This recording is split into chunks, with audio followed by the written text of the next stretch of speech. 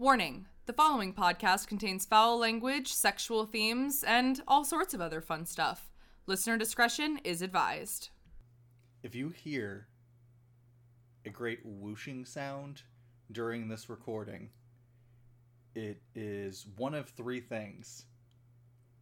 One, the extremely powerful wind outside that has been audible since like 2 days ago. Two, the dying gasps of my decaying brain after reading this book.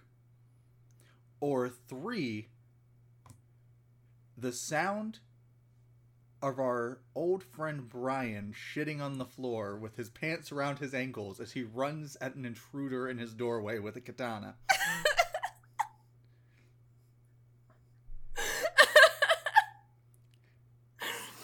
I don't know which you will hear. I don't know if you'll hear any of them.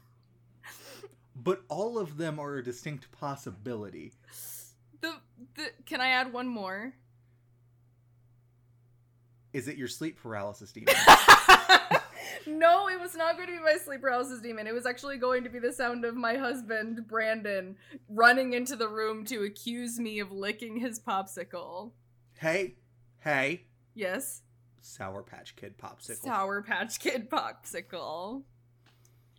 Which I definitely didn't lick while he went to the bath. He came in and made me hold it so he could go to the bathroom.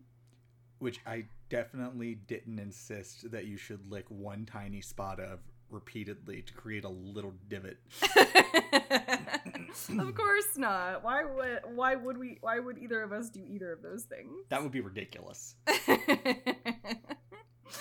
I mean, I have one question for you.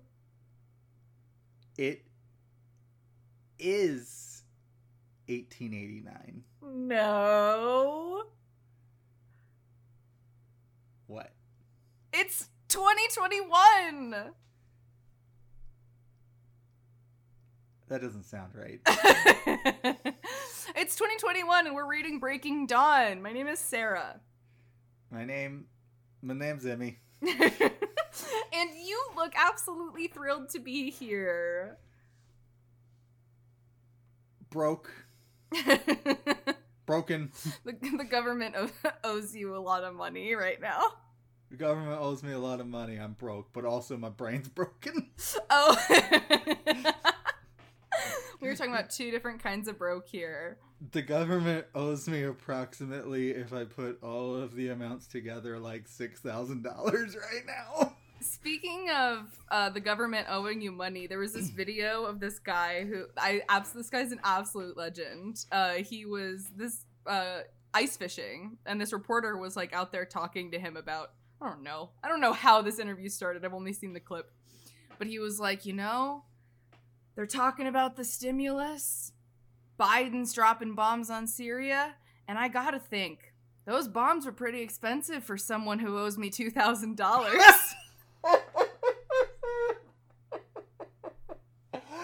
Oh, shit. And it makes me laugh so hard. The cognitive dissonance going on within the Republican Party right now is absolutely audible because the entire, left side of the nation is just yelling at Biden and being like, you're doing a shitty job. You need to, pick some shit up and fix the things and do what you said you were gonna do. And they're all like, oh, I thought y'all were Biden fans. No, we fucking weren't. Because you don't be a fan of a politician. Trump fans. Yeah. I think my favorite part is apparently it came up in the House debate today over the stimulus, where the Democrats were finally just like, guys, this has 70% support in polls amongst the entire population. That includes Republicans. Yeah.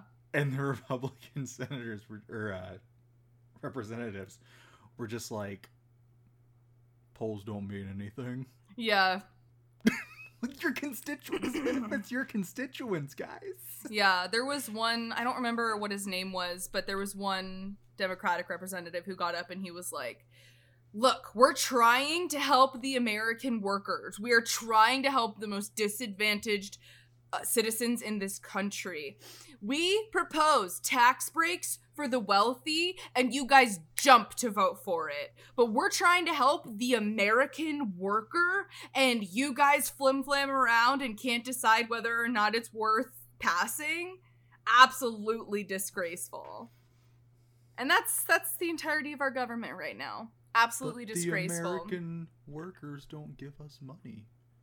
I mean, like, the Senate recently declined Bernie Sanders' amendment to the stimulus bill to raise the minimum wage to $15 an hour. And the worst part is it was 59 to 42, meaning 8 Democrats voted against raising the minimum wage. One of them has gotten a lot of publicity for it, too. Uh-huh. Oh, yeah. And the thing about Democratic representatives, especially in the past few years, is that when you suck, we will vote you out. Like, it's not the same thing as with Republican representatives, where it's like people just keep voting for them over and over and over again because they're in fucking Cruz. Because they're in like an echo chamber. Democrats, they have to keep their party happy in order to actually stay in office, and I appreciate that. We are not loyal to you. No. We will throw you overboard. Oh yeah. No, I mean, like, Boston Tea Party your ass. Absolutely. Like, I love AOC. I think she is an incredible politician, and I think she really has the people's best interests at heart. But if she fucked up, I would absolutely expect her to be kicked the fuck out of office. You don't deserve to represent people who you don't actually intend to represent. And this has been Emmy and Sarah's Political Corner. It's basically been like the first 10 minutes of our podcast for weeks now. It's something that, like, we definitely, I mean, it's at the forefront of our thoughts almost all the time because of the state of the country over the past 4 years. And especially because we both come from marginalized groups of people. I mean, Emmy is part of one of the most, what's the word? Threatened groups of people in the world. Literally, the only thing that could make me worse from a cultural perspective is if I was also black. Yeah. I want everybody to know that black trans women are in the most danger. At least in the United States. I cannot speak for any other place in the world. In the Western world, black trans women are the most in danger. So it's fucking insane. Oh, absolutely. So, you know, it's something that we think about and talk about a lot, especially living in Texas, where the political landscape is hell. Distressing. But Georgia flipped blue, so I have confidence that we can do it in Texas too. The margin between Trump and Biden in Texas was smaller than the margin between Trump and Biden in Ohio. So that being where both of us moved to Texas from. So that's right, folks. Ohio is worse than Texas now. You heard it here first, folks. I know that we have listeners in Ohio, so we stand Michigan. We do stand Michigan. I can't believe we're Michigan fans now. That's crazy. Oh my god. Also a Germany fan now. So yesterday I publicly came out on Facebook as being non-binary so that everybody in my real life would actually get to know. And it was probably the scariest thing I've ever done. But it went pretty well. A lot of people reached out to me and, you know, were really supportive. And then a few people reached out to me to talk about their own gender-related stuff, which was cool. And then in my post about it, I provided some like resources for like learning and understanding about what it means to be non-binary. And my best friend Josh texted me immediately afterward and was like, "Sarah, what the fuck did you learn in school?" And I was like, are you talking about? And he was like, you put a Wikipedia article in your fucking Facebook post? Yeah, Sarah, don't you know you're not supposed to put the Wikipedia article, you're supposed to go to the sources for the wiki article and then use those. I was like, what is he yelling at me about? He's been calling me a they them for the past like year and a half. I don't think he's got an issue with it. Stupid fucking moth. So, yeah, that's been my life the past 24 hours. I've been just, like, riddled with anxiety. And then I, like, didn't get my notes done at all last night, even though I read the book. I made the notes today. Yes. I did. Yeah. Emmy made the notes document. I haven't done that since, like, book 1. Yeah. So, I'll have to get back on my game next week so that I can do it. You still let me do the preface, though. I appreciate that. That's very kind of you. Well, you were behind.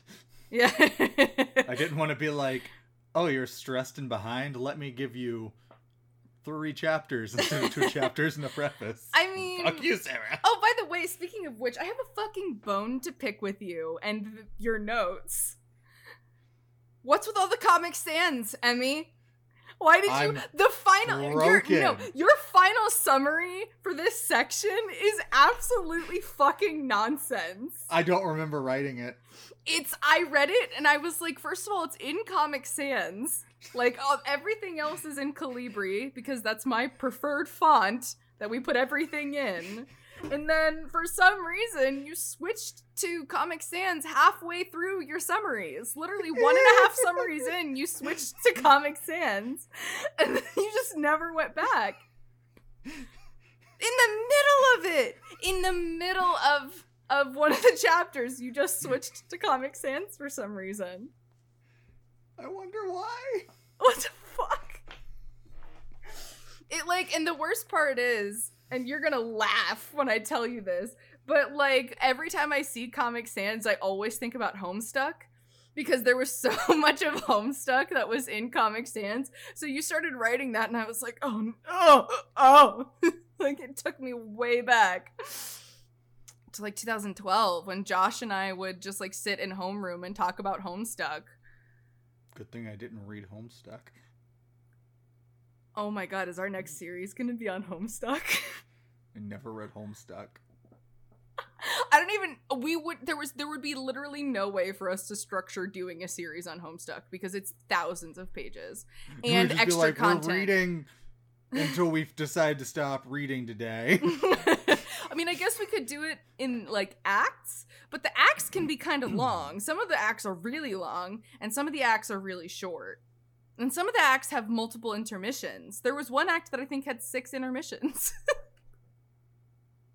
And then there was like an act 6A and an act 6B. It's a webcomic, yes, but like most of the pages only have like one picture on it. So it's like a picture and then you've got like a bunch of text to read. And then there's some animations as well. What? What? This is a weird webcomic. It's, you know what? Someone's gonna shit on me for saying this, but it's good.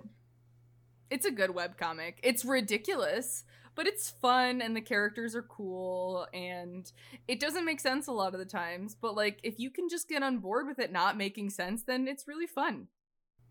I feel like it'd be the first time I was reading something on Webtoons where like at the top of the page it was like, hey, make sure you have your audio on. There's music embedded into this comic. And I was like, what the hell? Oh, yeah. I never do that. And people all the time, it's like, I'll see the comments at the bottom and they're like, oh my god, the music made this so beautiful. And I'm like, I don't give a shit. I didn't listen to any of it. But the animations are really cool. That's how Toby Fox got started. Toby Fox, the guy who made Undertale. He made a bunch of music. Say, who? Yeah, he made a bunch of music for Homestuck, and then he just basically made a ton of music for Undertale, and that's how Undertale became a thing. And this has been Homestuck with Sarah. So what happened in the preface? Would you rather talk about Homestuck for an hour or Breaking Dawn? Okay, new series idea. Instead of us both reading a book next series, I'm just gonna explain Homestuck to you. We'll just meet up every week and I'll just start talking. And then when we get to an hour... I'm down. It involves meeting up. I am down. You know I need that's human not what interaction. I meant. You know that's not what I meant. We'll Zoom call meet up, and then I'll just explain Homestuck to you for an hour, and then I'll be like, oh, that's been an hour. Okay, we'll meet up next week, and then we make the same series every week for 4.5 years, because that's how long it takes to explain Homestuck.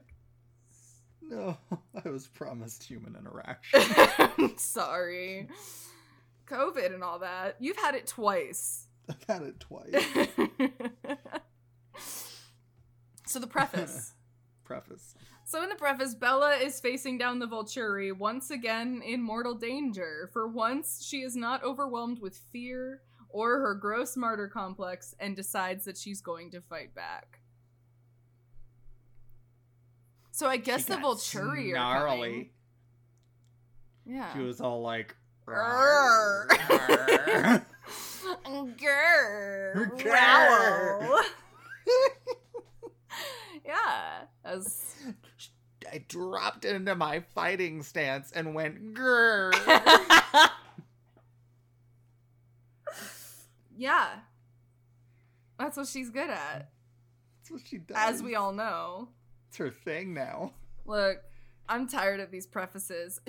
I know that she split the book up into 3 books, but she didn't need to have a preface in the beginning of each book. Get 3 prefaces. The fact that her editor allowed her to do this is probably only due to the fact that it's Twilight and they were making so much goddamn money that they just weren't going to tell her no to anything. Oh, yeah.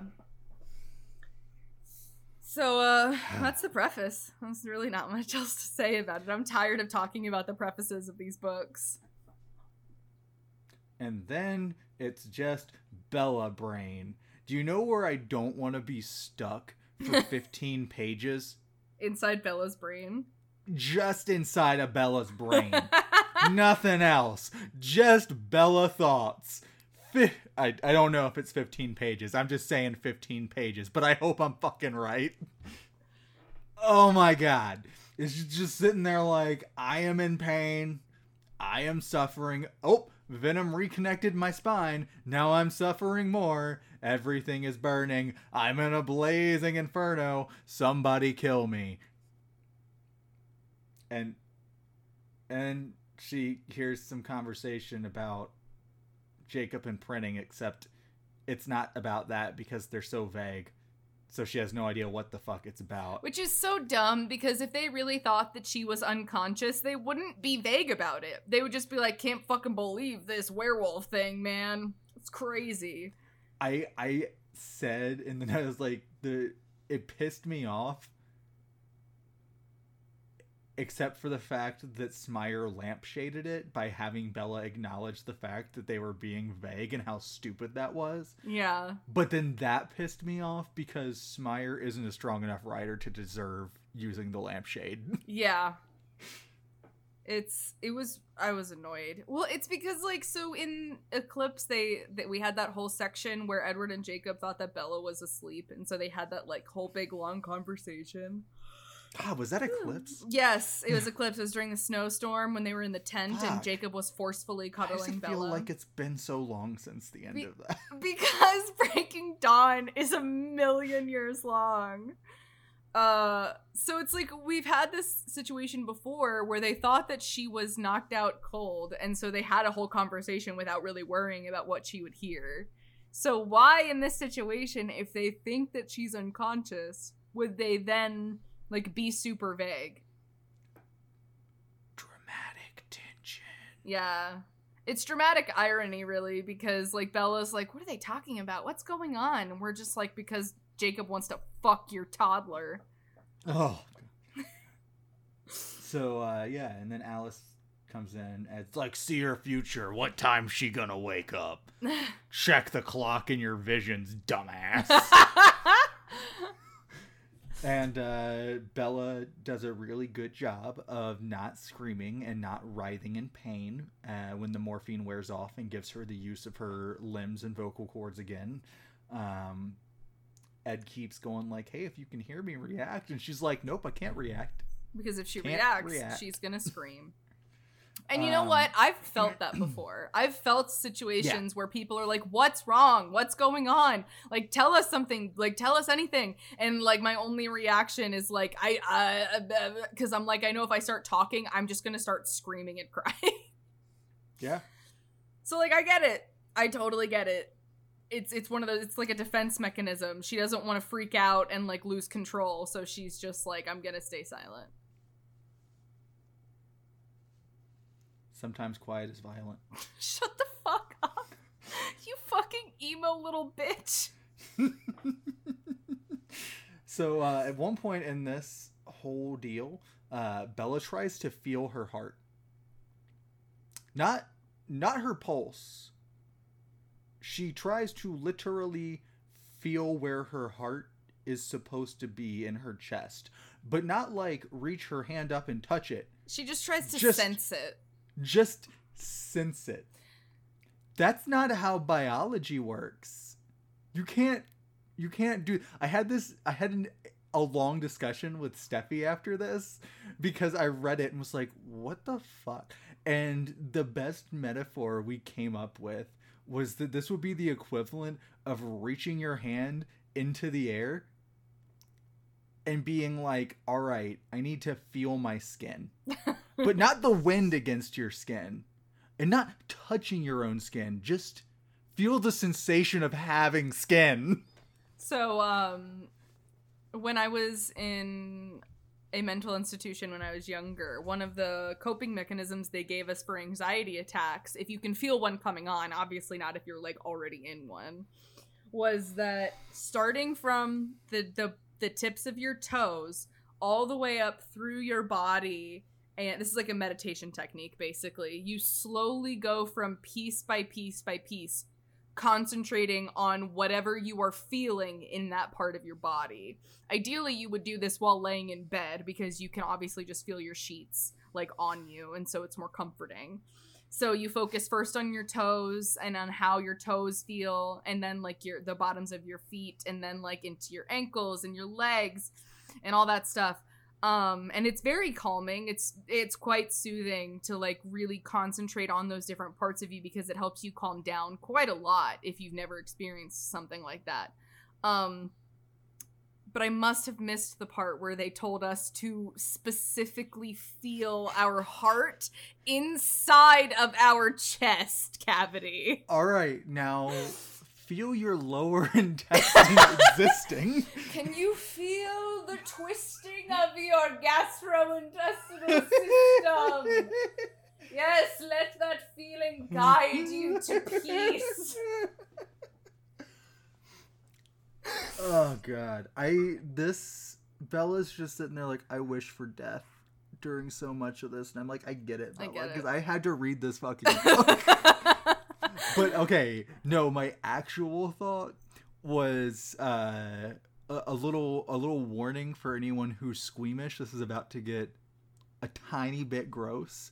Was I get it, Bella, because she's describing the burning sensation, and I was just having flashbacks to one of my really bad recent IBS flare-ups where I was like, it was so bad and painful and burning that I was just sitting there on the toilet trying not to scream and just flexing my fists and wanting to lash out and not being able to do anything and just waiting for the pain to end. I thought you were going to say flexing your anus. Just flexing my butt, hoping that the pain would end.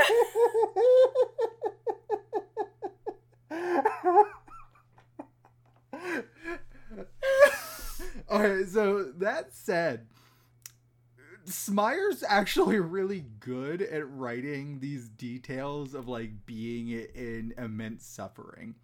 She did good on it, but it was impossible to take it seriously with my brain just flashing back to me shitting.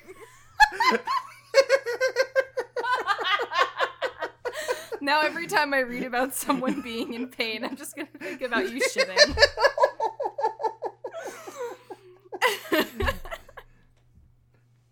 Oh god. Like, oh, like, especially if it's like an emotional pain. If they're like, oh, the breaking of her heart was almost too much pain to bear. I'm gonna be like, kind of like when Emmy was shitting.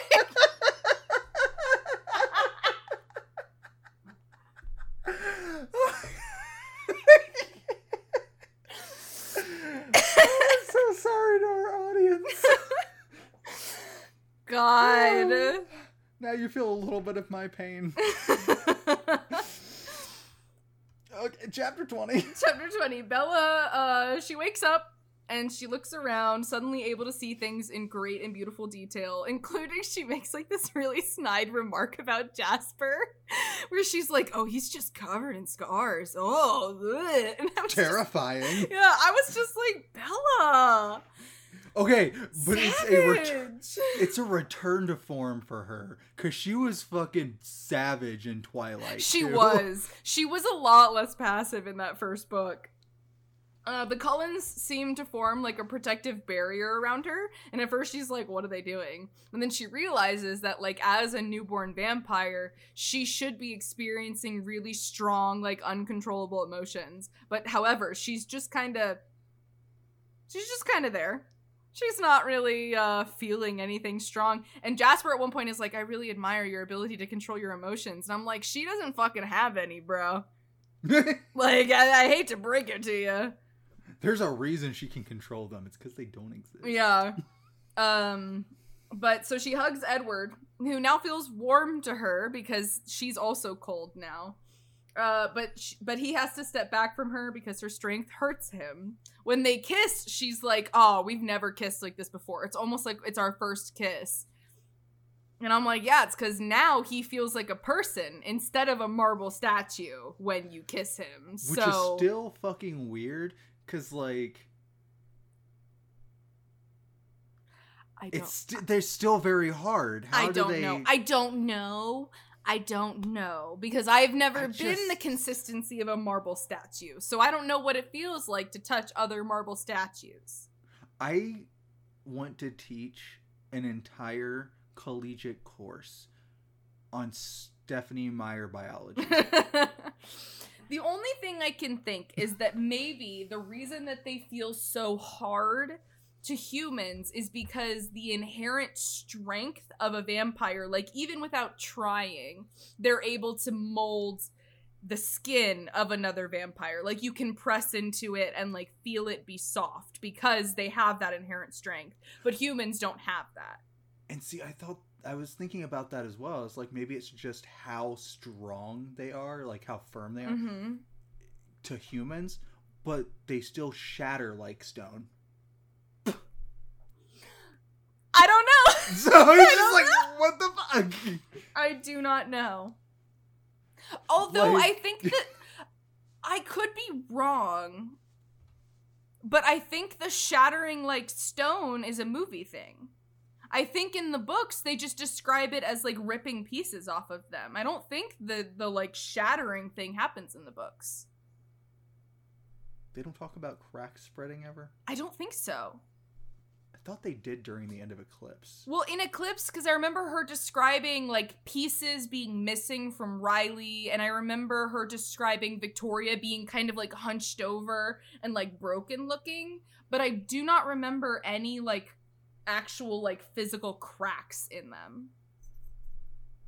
And if we're following the idea that they're not actually made of stone, it's just about their strength, then I think that might be the reason why. That would make a lot more sense then.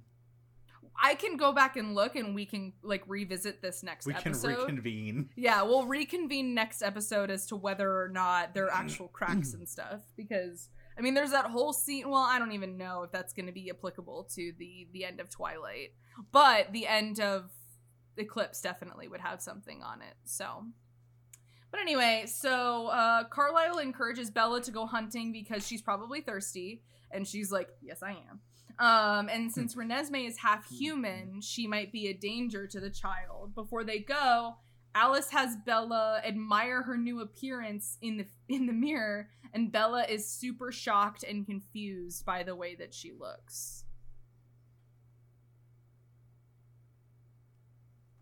They just called Alice out, too.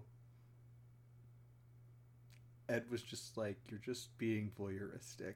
Mm-hmm. Wanting to see Bella have her reaction to her own appearance. Yeah, and Alice, like, put her in, like, stilettos and, like, a fancy dress for when she would wake up. Which is... I can't believe Edward allowed that. Like, I can buy the dress, because she was in fucked up, bloody clothing. So I can buy that he would be okay with, like, her being, like, in a dress or whatever. But the stilettos, knowing how Bella would react, is just ridiculous. Carlisle just covered her, it just took her old clothes off, didn't put anything on her, and just covered her in a pile of potatoes, and was like, this is how I came into this world. This is how she's coming into this world, too. I've been saving these spuds for months. Oh my god. Holy shit. That's ridiculous. Okay. First of all,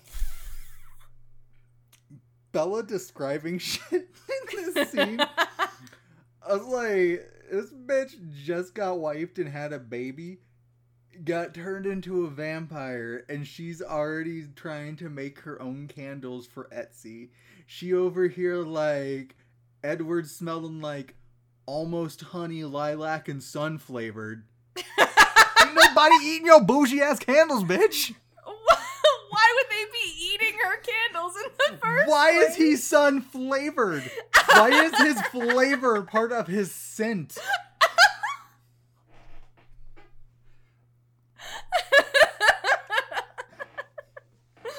I don't know. She's like, I can smell the dust motes in the air. I can taste them, and they taste good. I'm like, what? Why does the dust mote taste good?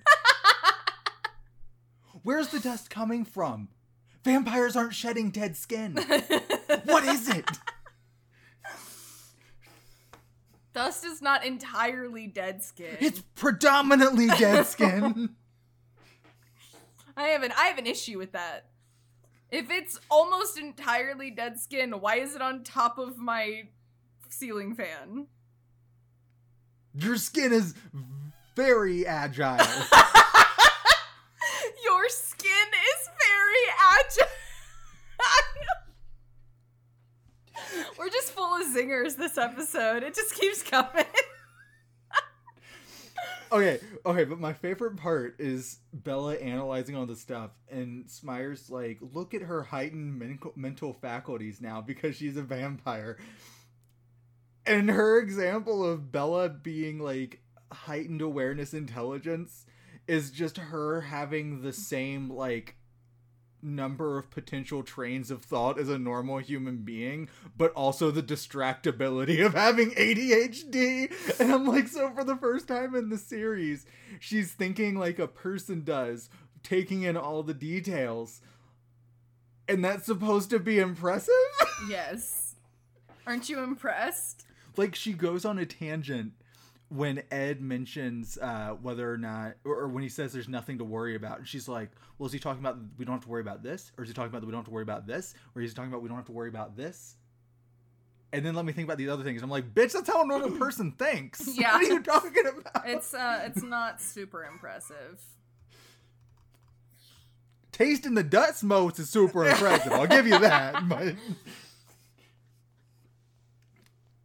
oh no. all right. Oh no. Oh no, this is where it goes off the rails. Chapter 21.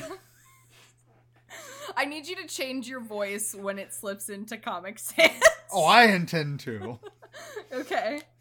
So it's time to hunt, but first, it's time for parkour. They gotta jump out a window. And it turns out that Bella is far more graceful than other vampires.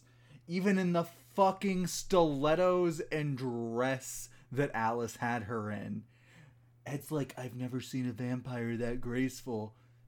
And I'm like, bitch, I've never seen a simp that dumb. Shut the fuck up. You already got the pussy.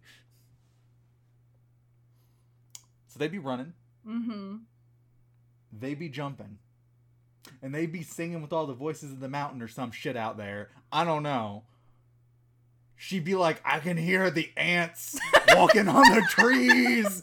On the trees. So, like, is she a vampire or is she, like, on methamphetamines? I don't know.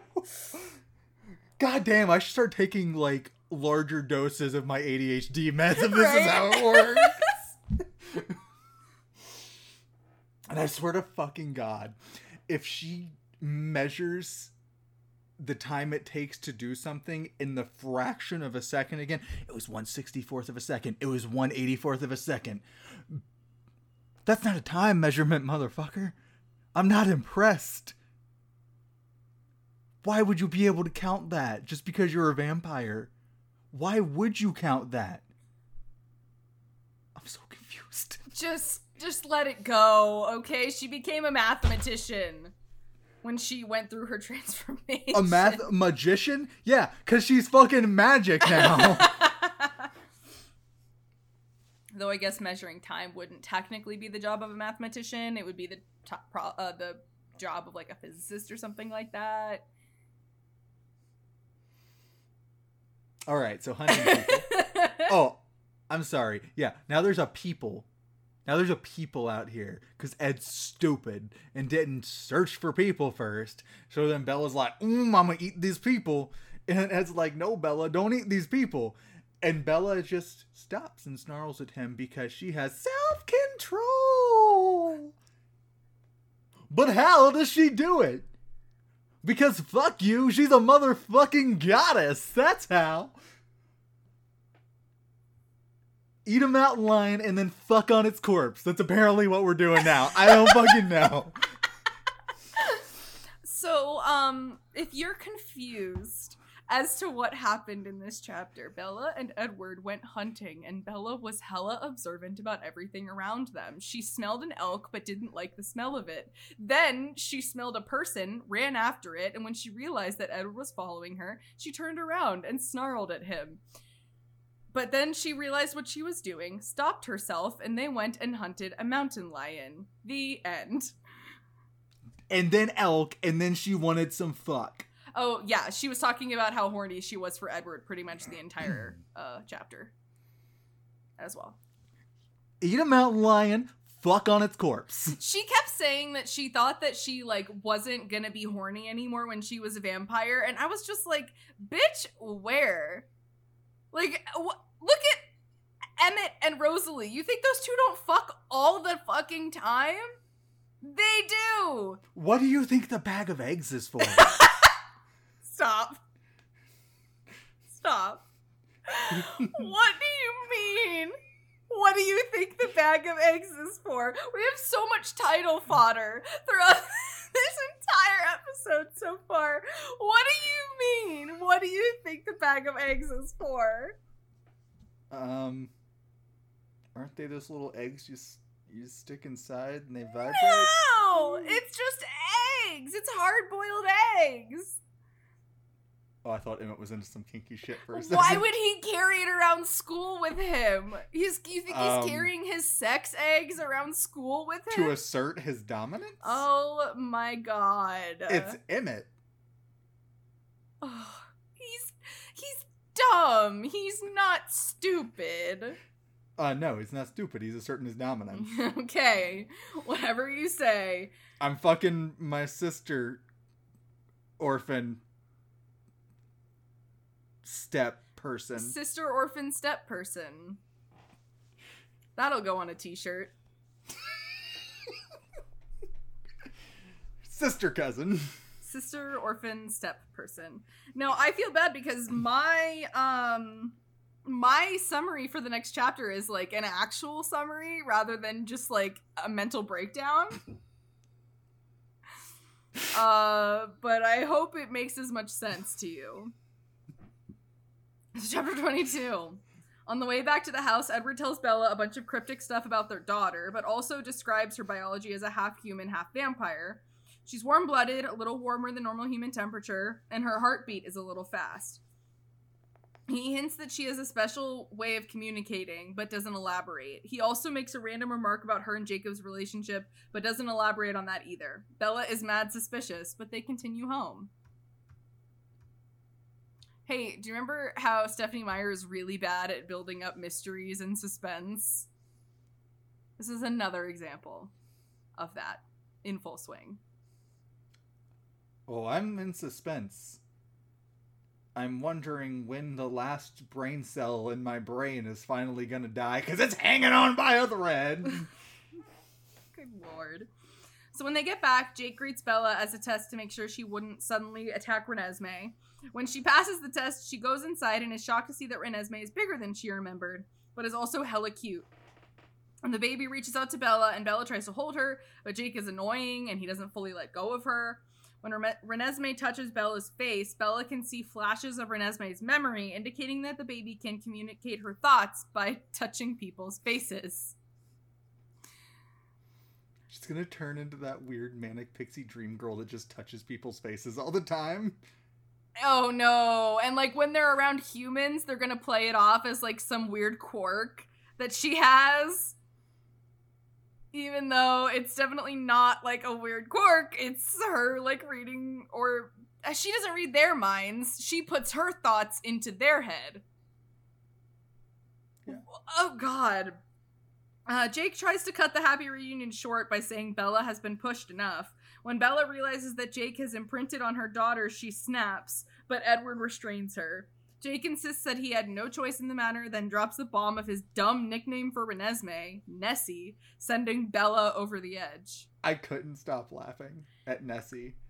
It's fucking beautiful. Nessie is better than Renesmee. It is far better. You nicknamed my daughter after the Loch Ness Monster? It's so stupid because I remember the way that Kristen Stewart says it in the movie as well. I haven't seen the movie, but like I've seen the clip enough times that I know how she says it. And it's like, it's so dumb because it's like, no, he didn't nickname your daughter after the Loch Ness Monster. He nicknamed your daughter after a part of her stupid fucking name. Her name is Renesmee. The Loch Ness Monster? It's so dumb. So then she attacks him. Warranted. I mean, I feel like she should attack him because he wants to fuck her toddler. Not because... The attack is warranted for a lot of reasons, but not precisely the reasoning that she's... Yeah, absolutely. So, chapter 23, Emmy. Seth got fucking jacked by Bella's feral ass. Broken shoulders all up in this bitch, broken arm. Carlisle's like, don't move. And he's like, I'll be healed in like 2 hours. I'm gonna take a nap, snooze. Apparently Jacob tastes good. Renesmee be all up in there like, love tasting me some wolf boy. Jasper is big sad because Bella's not a raging cunt right now. So he goes off into the woods on his own because he doesn't know how to deal with the fact that he was such a piece of shit for so long. Little baby's actually a big baby.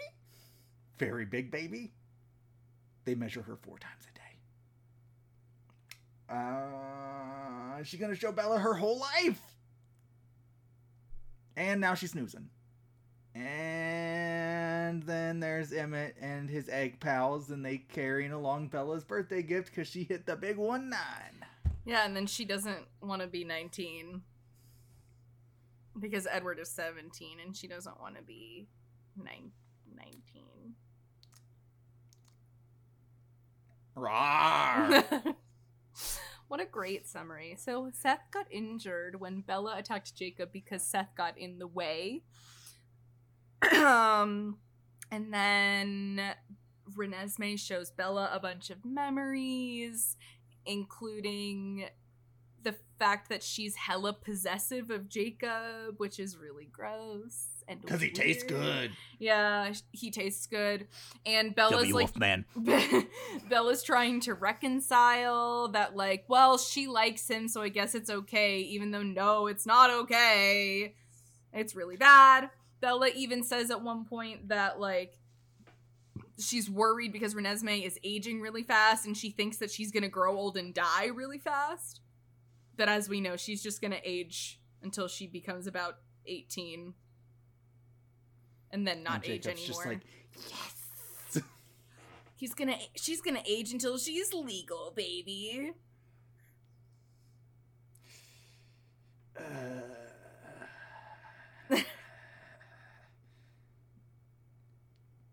This section broke me. I can tell.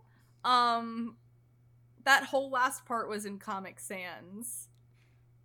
Bella just became a vampire.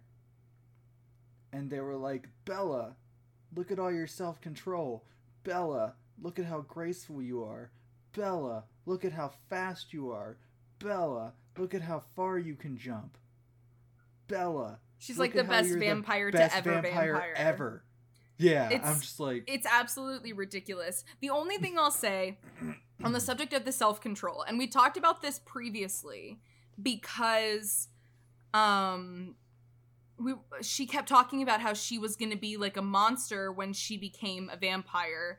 And I said that the reason that she would have better self-control and she wouldn't like become like a murderous cunt when she became a vampire is because she has people all around her who are encouraging her to only eat animals, to stay away from humans, to, you know, resist those urges. And she went into this wanting to become a vampire for good reasons. Like, she wasn't, first of all, attacked and turned into a vampire against her will. She didn't go into this because she was a murderer and she wanted to be able to kill a bunch of people. And she's got a whole family surrounding her to show her, like, love and affection and stuff. I mean, it's literally the entire reason why they tried to save Bree at the end of Eclipse was because they were like, if we can, like, love and nurture her, then she's not gonna become a nuisance. She's not gonna become like these other vampires. And that's true. It's, as we can see with Rosalie, that self-control is possible if you discipline yourself well enough. And the fact that Bella has all these people around her to encourage her to live a certain way means that it's going to be way easier for her than anybody else.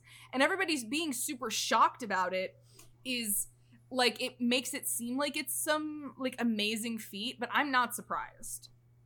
Nor am I. And to be clear, the self-control doesn't bother me. It's the fact that she's good at everything else. Oh, yeah. Too. To such a degree that it's... annoying. She just Mary Sue'd the fuck out of Bella for the end of this book. Absolutely. Like, fan fiction level Mary Sue'd her own protagonist. And I personally resent the idea of a Mary Sue because I think that female characters are allowed to be, like, all-powerful and perfect if you want them to be and you write them in a good way. Like, I think one of the most popular Mary Sues, quote-unquote, is Captain Marvel. But I don't think that that's a very apt description. Just because she's incredibly strong and is probably one of the most powerful people in the MCU doesn't mean that she's a Mary Sue. It just means that she's one of the most powerful people in the MCU. It's the same with Scarlet Witch, though I think people like Scarlet Witch on a much larger scale than they like Captain Marvel. And I think that term gets, like, thrown around, like, way too much. However, Bella's a fucking Mary Sue. Like, she can't just go from being bad at everything to all of a sudden she's the best at everything and have it be normal and believable. The self-control is totally warranted and understandable, but everything else just comes off as her Stephenie Meyer just wanting her to be, like, the perfect image of a woman all of a sudden. It's almost like when she got married and had a child, she became the best woman she could be. Think about it. She's better. She's more graceful. She's stronger. She's faster than, let's only compare her to the other women. To Esme, to Rosalie, to Alice. Faster, stronger. Yes. All of which are married, none of which have children. So for some reason, for some unknown reason, Bella is, like, the best at everything. And it's because of this ingrained idea that has been so prevalent in this book specifically. All of the books, but this book specifically, about the religious traditionalism that Stephenie Meyer believes wholeheartedly in. Bella is complete and perfect because she has a husband and a child. Clumsy vampire would have been so much better. Yes. Like, it would have been great. She didn't even have to be, like, clumsy. She could have been vampire clumsy. Mm-hmm. But Stephenie Meyer robbed us of that. She did. And of... Well, I don't want to say a good character, because Bella was never a good character, but... No. She could have been. She could have been. She wasn't. No. Do you have any further comments on this section, Emmy? I just want it to end. Well, we still have a lot more to go. We have 16 chapters left. I was like, how can it get worse after Jacob imprinted on a baby?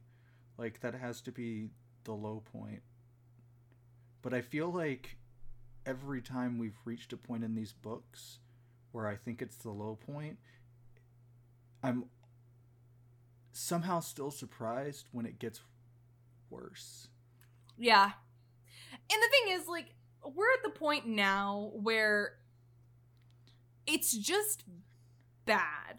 It's not, like, largely problematic, right? Like, it's just a fucking joke. It's literally just, like, we talked about this before we even started reading Breaking Dawn, that this is, like, the bad fan fiction of the Twilight universe. And I now grasp why people say that. Yeah.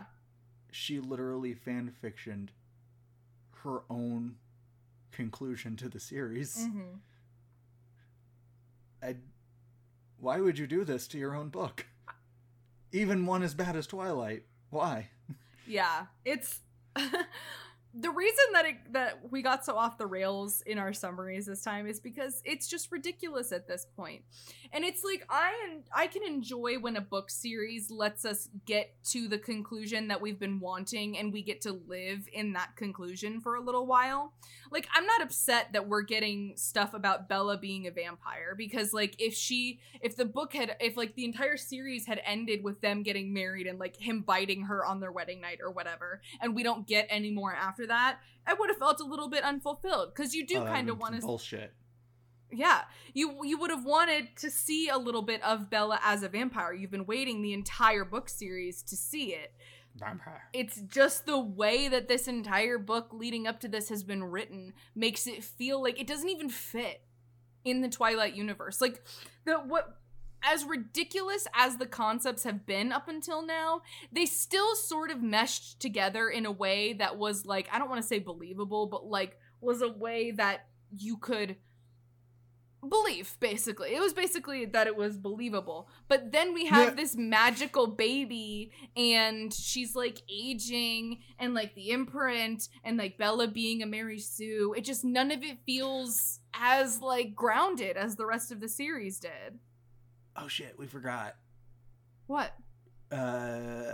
Sam and the Cullens made a new pact. Oh yeah, so Treaty. was that in your chapter or in my chapter? I don't even know. So the rivalry with the pack is completely over. We get the reveal that they can't harm someone that has been imprinted on by one of the wolves, so Renesmee is technically under their protection. Yeah, that is actually in the book. Yes. So since Jake is the rightful alpha, Bella being turned and him being okay with her being turned was not, like, didn't break the treaty, since he gets to say whether or not it breaks the treaty. And then he also said that the two alphas, Jake and Sam, can communicate telepathically while they're wolves, but they can control, like, what thoughts they hear, so it's not just, like, a constant stream of consciousness going back and forth. That part actually just makes sense. I'm just like, that has to be the most reasonable thing she's done with any of her weird fucking setups and character powers in this series. Yeah, she really went out of her way to create her, like, completely her own rules and setups for these two mythological species.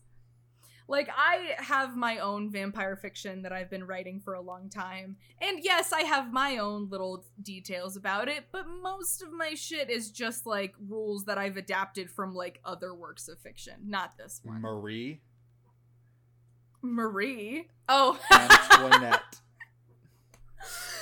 Yes, in my vampire fiction, Marie Antoinette is a bisexual vampire who faked her death at the end of the French Revolution. I didn't expect you to just tell him all that. Oh, well. It's okay. You get to wonder. You get to really wonder about how that fits into the narrative. Bisexual vampire extraordinaire, Marie Antoinette. Yes. Absolutely. I was very excited about it at one point. Sarah sent me an entire document titled after her. It's titled Bisexual Disaster Vampire or Marie Antoinette. And it's just a blank page below that. It's just nothing. Well, she really wanted me to write about it, and so I made that one doc and I just sent it to her. Marie Antoinette is one of my favorite historical figures. Probably my favorite historical figure if I had to pick one. Very fascinating lady. Our friendship still hasn't recovered from that betrayal. She'll exist at some point, and she'll get to smooch lots of ladies, the way she always wanted to.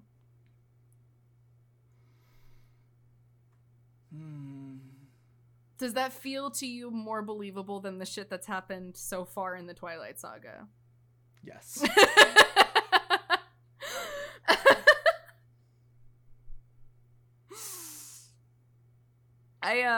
Volturi are fucking creepy, bro. And not in, like, scary way. Just pedophile with a van way. Yeah, pretty much. They're awful. Once again, movie Volturi, less terrifying than book Volturi. Still terrifying. Still terrifying. Pretty awful. But, you know. I'm gonna go to sleep now. Good night. You're gonna go to sleep. All right. Well, follow us on Twitter at 2020 Twilight Pod. M is at M of Many Names, and I am at Sarah S. Wilton. Shoot us a coffee over at ko-fi.com/2020 Twilight Pod. We really love hearing from y'all. Only one person reached out to me to ask what I cried about last week, and that was predictably Steffi. So, you know, Steffi wins the award once again for being, you know, the most attentive fan. Y'all need to pick it up. Come say hi to us. Shoot me a message. I'm always online and ready to reply. And because I think Emmy is really asleep, she's no longer in frame. I guess I'm signing off for both of us. Tasty wolf boy. Oh.